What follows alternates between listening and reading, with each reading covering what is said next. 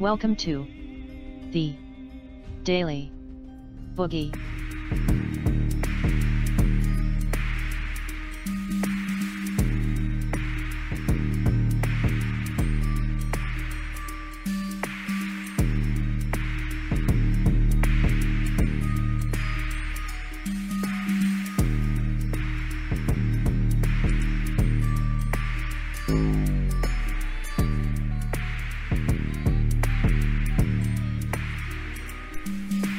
Hello, welcome to another edition of the Daily Boogie podcast. It's an absolute pleasure to be with you. Hopefully you can stick around. If you want to get in touch, you can do so on Twitter. Follow me at Boogie Bumper. If you'd like to support the show, please click subscribe on your podcast player or head over to patreon.com/Boogie Bumper. The world's getting crazier every single minute. Today I wanted to delve into perhaps something we can categorize as a kind of discussion or a study in the irrationality of the modern political discourse. In regards to the current Brett Kavanaugh situation over in the United States, look, obviously this is it's a difficult topic, and it's a highly emotionally charged one. And whilst I think it is possible to have this discussion without deliberately trying to offend people, I also do that, I cast off from this pier with the understanding that regardless of our intentions sometimes, we can't prevent people from getting offended. But that shouldn't stop us from discussing things. And that shouldn't stop us from asking questions. One might say the level of angst, the level of charge of an emotional kind in this particular discussion, if one was taking the cynical view, might say that it's the perfect recipe for a political shitstorm, so to speak. A perfect opportunity to wield polemical swords and cast your opponents as demons for the aim of scoring some points in the run-up to a very important midterm election in the United States. When Donald Trump was elected, one of the very first narratives that emerged from the corporate media machine, the liberal media machine, was that we now live in a post-truth era. In fact, I've got a Washington Post article in front of me here from November 16, 2016. Post-Truth named 2016 Word of the Year by Oxford Dictionaries. Even Oxford was getting involved. The two words became one.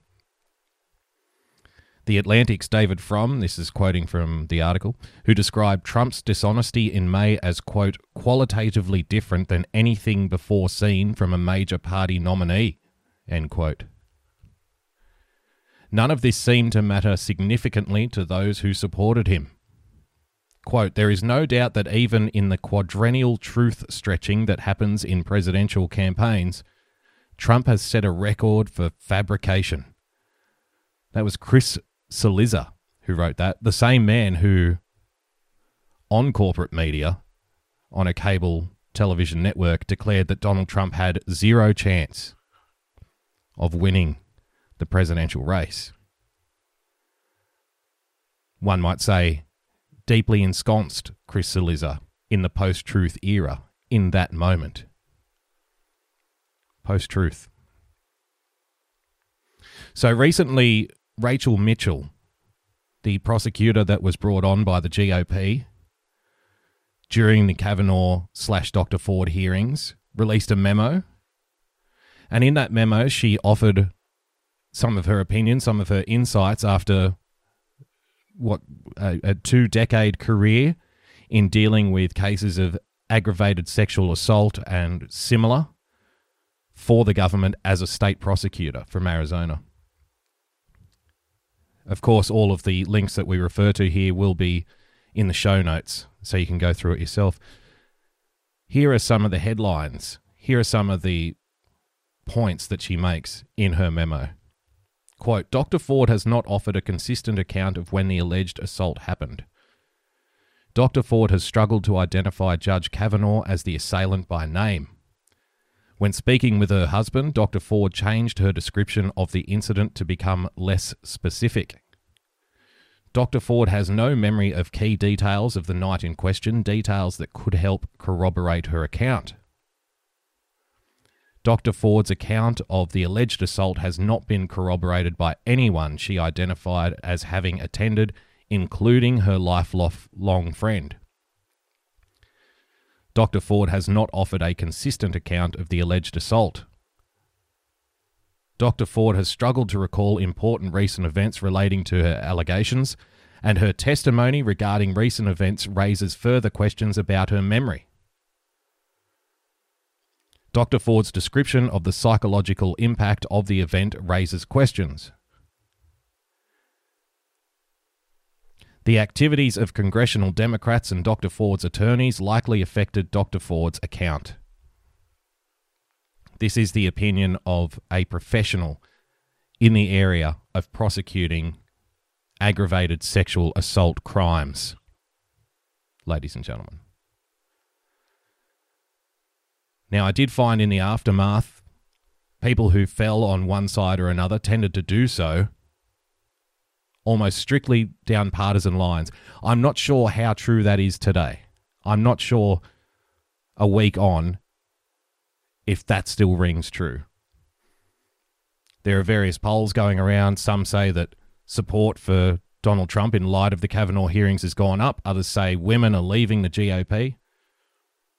In fact, I think it was NPR who earlier today tweeted out that married women may be leaving the GOP. Of course, my response was, why? Wouldn't that then represent women disobeying their husbands' wishes? As Hillary Clinton told us earlier in the year, that women only voted for Donald Trump because their husbands forced them to. Is that fake news? Are we living in a post-truth era? Who's telling the truth in that instance? So Rachel Mitchell, the expert prosecutor brought in to question both parties. How do you think it was reported? I'll tell you how it was reported. Washington Post again.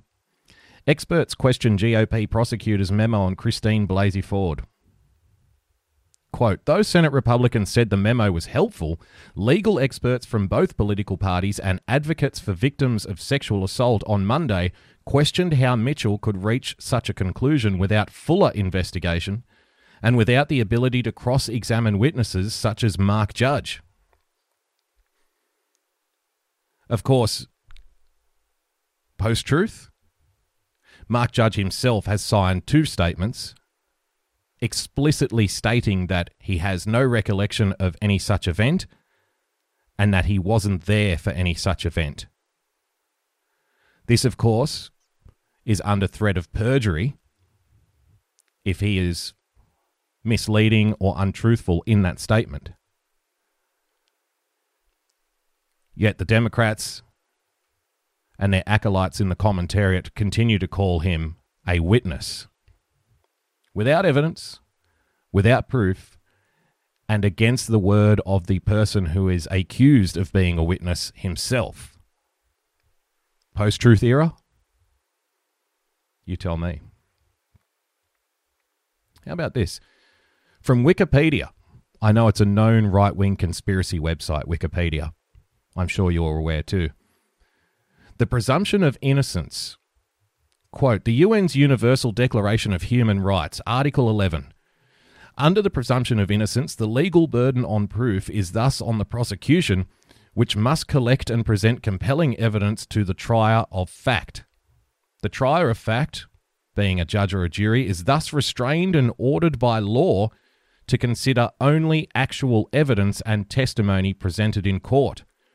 The prosecution must, in most cases, prove that the accused is guilty beyond reasonable doubt. If reasonable doubt remains, the accused must be acquitted. Is the UN now existing in a post-truth era? Ladies and gentlemen. During the hearings, I watched all of the hearings. I watched Democrat after Democrat after Democrat fail to ask any kind of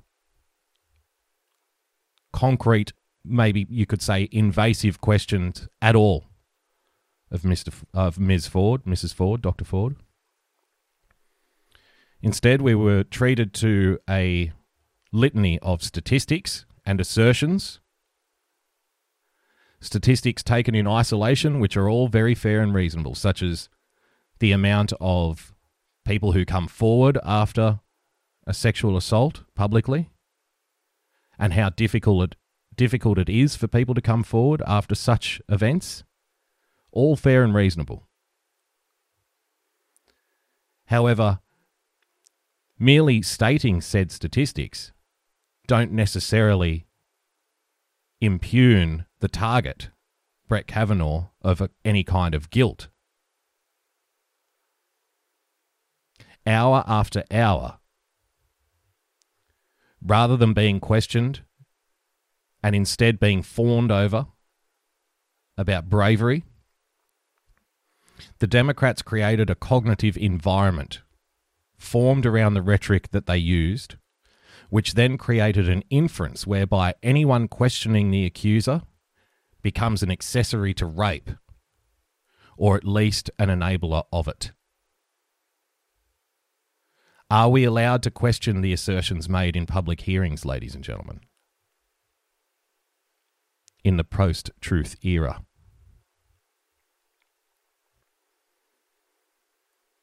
In 1991, Joe Biden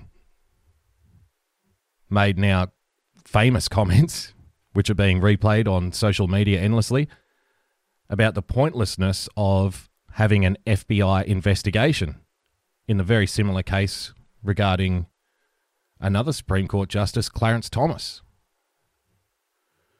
from the Washington Post today. This is Joe Biden's own words. Rather than being, perhaps, here's something to consider. Joe Biden on tape saying that, and what an FBI investigation is and why it would be pointless in this particular instance, back in 1991 regarding Clarence Thomas. Now, do you think when being confronted with his own words in a very similar situation, do you think Joe Biden might take a step back and say, yep, that's me, I'm on tape, I said those words, and I stand by them? Well, what if we're living in a post-truth era? And you don't have to address your previous comments. Of course, Justice Kavanaugh is being asked to address comments that he made almost 4 decades ago in a high school yearbook. But Joe Biden, whilst a sitting senator, is not being asked to address comments he made about another Supreme Court justice who was being accused of sexual impropriety just back in 1991. This is a quote from Joe Biden. What we witnessed yesterday from the Republican Judiciary Committee members was a degree of incentive, blind rage, and brute partisanship that threatens not only the Senate and the Supreme Court, it threatens basic faith in fairness and justice that binds this country together.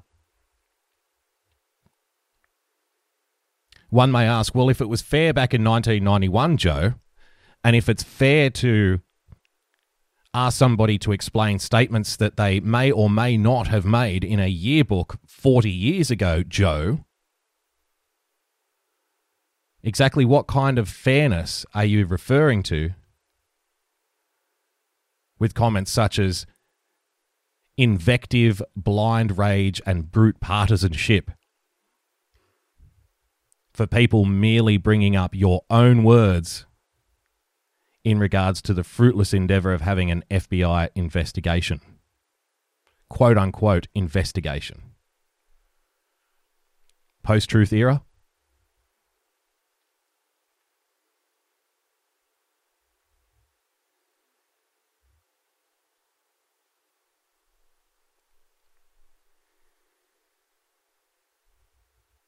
It was talked about that it took the Democrats 6 weeks to bring this information into any kind of useful sphere. They were, of course, present in closed hearings with Justice Kavanaugh, where any kinds of questions could have been asked. Of course, no questions relating to this were, because it's often spoken about that Dr. Ford did not want to become a public figure, that the Democrats were trying to protect her identity, which is why they didn't come forward with the letter, which is why they sat on it for 6 weeks. So just how did we get here? This is Dr. Ford's testimony in regards to why she came forward. How did you decide to come forward? Ultimately, because reporters were sitting outside of my home and trying to talk to my dog through the window to calm the dog down. And a reporter appeared in my graduate classroom, and I mistook her for a student. And she came up to ask me a question, and I thought that she was a student, and it turned out that she was a reporter. So at that point, I felt like enough was enough. People were calling my colleagues at Stanford and leaving messages on their voicemails and on their email saying that they knew my name. Clearly, people knew my address because they were out in front of my house. And it just, the mounting pressure, it seemed like it was time to just say what I needed to say. I'm sorry. Ladies and gentlemen, are the mainstream media being accused of bullying Miss Ford? A self-confessed victim of sexual assault? To enter the public sphere and publicly accuse a man seeking appointment to the Supreme Court of the United States? Approaching her in her home, trying to talk to her pets through a window? Posing as students to get into her class and then ask her questions? Her own words, the mounting pressure. The mainstream media intimidation tactics to bring this woman out from the shadows, a woman who said herself that she did not want to become a public figure, that she feared for her safety, whilst the Democrats who sat on the information for 6 weeks, who had every opportunity to confront Justice Kavanaugh with that information in a closed hearing, who had every opportunity to call for an FBI investigation and keep it quiet, to the Senate Republicans, refused to do so. And one way or another, Miss Ford's name and address got to activist journalists in the commentariat. And from there she was harangued and bullied and stalked until she could take it no more. And she became the prize witness. Yet the Democrats profess innocence and say all along, no. We only want justice. One must acknowledge that it is a somewhat brutal environment that we're living in now politically. And that dirty tricks are the play of the day. Are we allowed to question these inconsistencies which led to this public hearing? Is this the post-truth era? Then, of course, once the letter did become public, subsequent hearings where Kavanaugh could have sat down in front of the committee were delayed for almost 2 weeks. It was said that Christine Ford had a fear of flying, whilst people mentioned all of the flights that she's taken in recent times. It was also said by Chuck Grassley that the committee would have been more than okay with heading out to California or wherever Dr. Ford was at the time and meeting with her where she was. She admitted in this hearing, under threat of perjury, that her lawyers didn't inform her of this development. I guess, therefore, it didn't happen. Is this a post-truth era? So if one was being cynical and one was being honest and objective about the brutal nature of today's current political climate, the fact that dirty tricks are the play of the day, if one lines up these particular dot points, can one begin to entertain the idea that this was some kind of delay tactic? Or must we not question anything on the side who professes to protect the identity of a self-confessed victim of sexual assault whilst doing everything that they can to drag her into the spotlight and make her into a spectacle? Are we allowed to question that? We're living in the post-truth era. Of course, in the 2 weeks that followed the leaking, if you want to call it that, of this letter, which exposed the identity of Dr. Ford, it was a feeding frenzy in the corporate mainstream press. How about this one from Newsweek? Brett Kavanaugh, accused of drugging women participating in gang rapes by Michael Avenatti client. Michael Avenatti, who's become somewhat of a favourite of the corporate press. A third woman accused Brett Kavanaugh Wednesday of sexual misconduct, claiming he spiked drinks to, quote, cause girls to become inebriated, and was part of gang rapes that occurred at high school parties in the early 1980s. Julie Swetnick alleged in a statement released by her lawyer, Michael Avenatti, that Kavanaugh and his friend, Mark Judge, the man who's being called a witness who says he wasn't there, used to spike the punch at house parties where women were sexually assaulted and raped. Quote, I have a firm recollection of seeing boys lined up outside rooms at many of these parties waiting for their turn with a girl inside the room, she said. These boys included Mark Judge and Brett Kavanaugh. The alleged incidents happened during the years of 1981 and 1982, she said. At the time, Kavanaugh was a student at Georgetown Preparatory School in the suburbs of Washington, D.C. Swetnick said she became a victim of one of these rapes in 1982. She did not allege that Kavanaugh and Judge engaged in the rape, but she said they were present. Quote, during the incident, I was incapacitated without any consent and unable to fight off the boys raping me. I believe I was drugged with Quaaludes or something similar, placed in what I was drinking. Michael Avenatti's client. Michael Avenatti, of course, did the rounds around CNN, MSNBC and the rest, saying we have undeniable proof.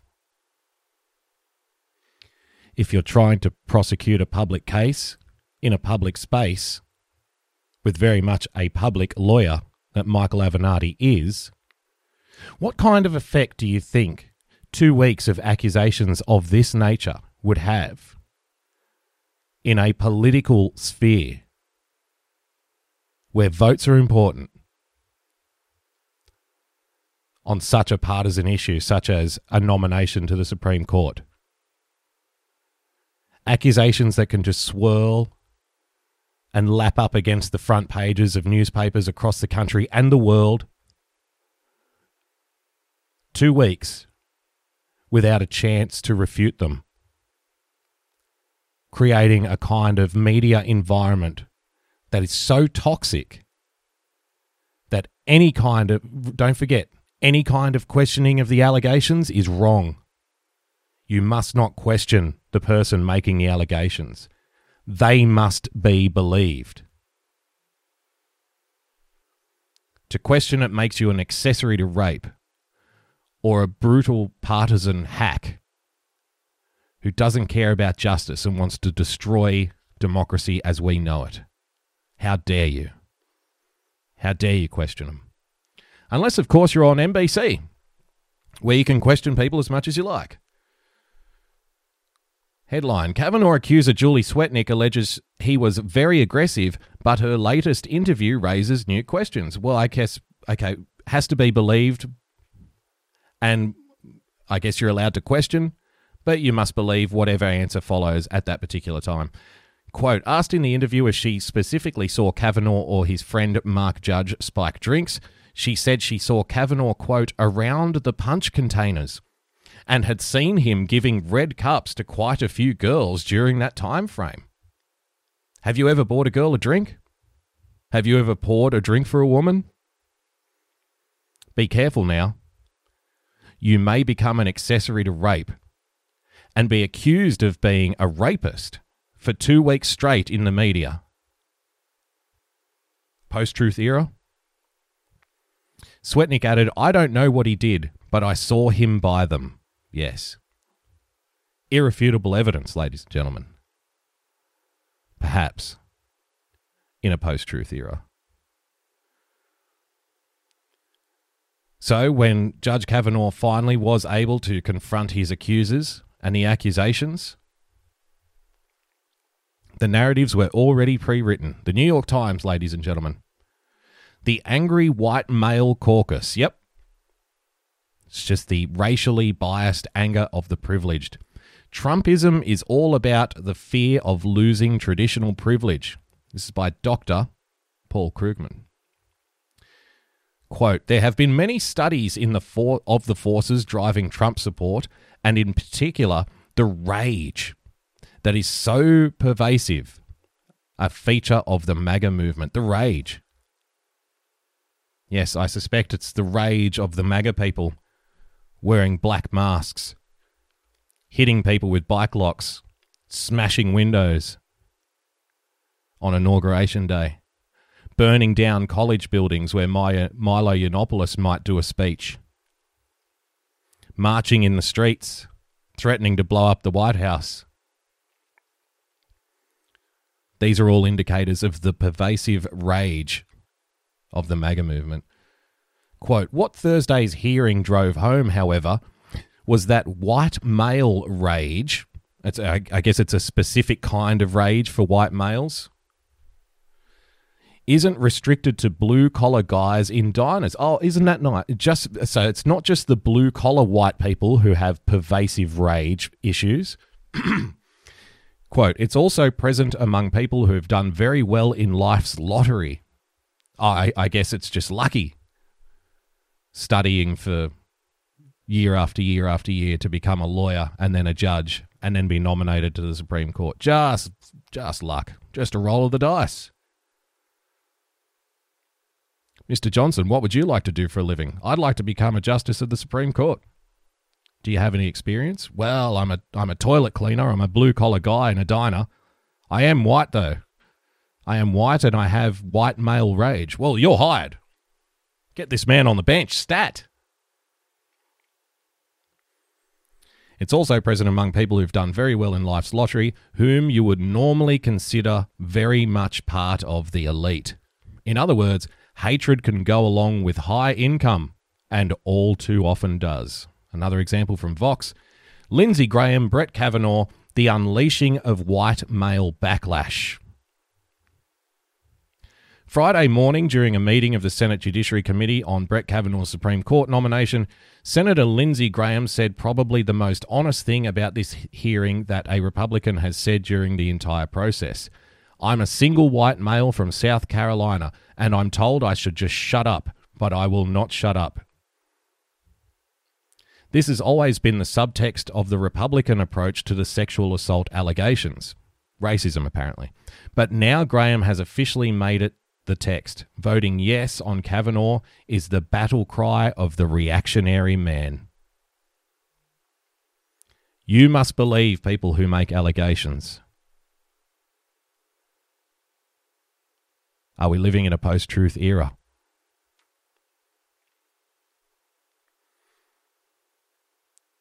Whether people voting yes on Justice Kavanaugh is merely an indication of white male rage and backlash,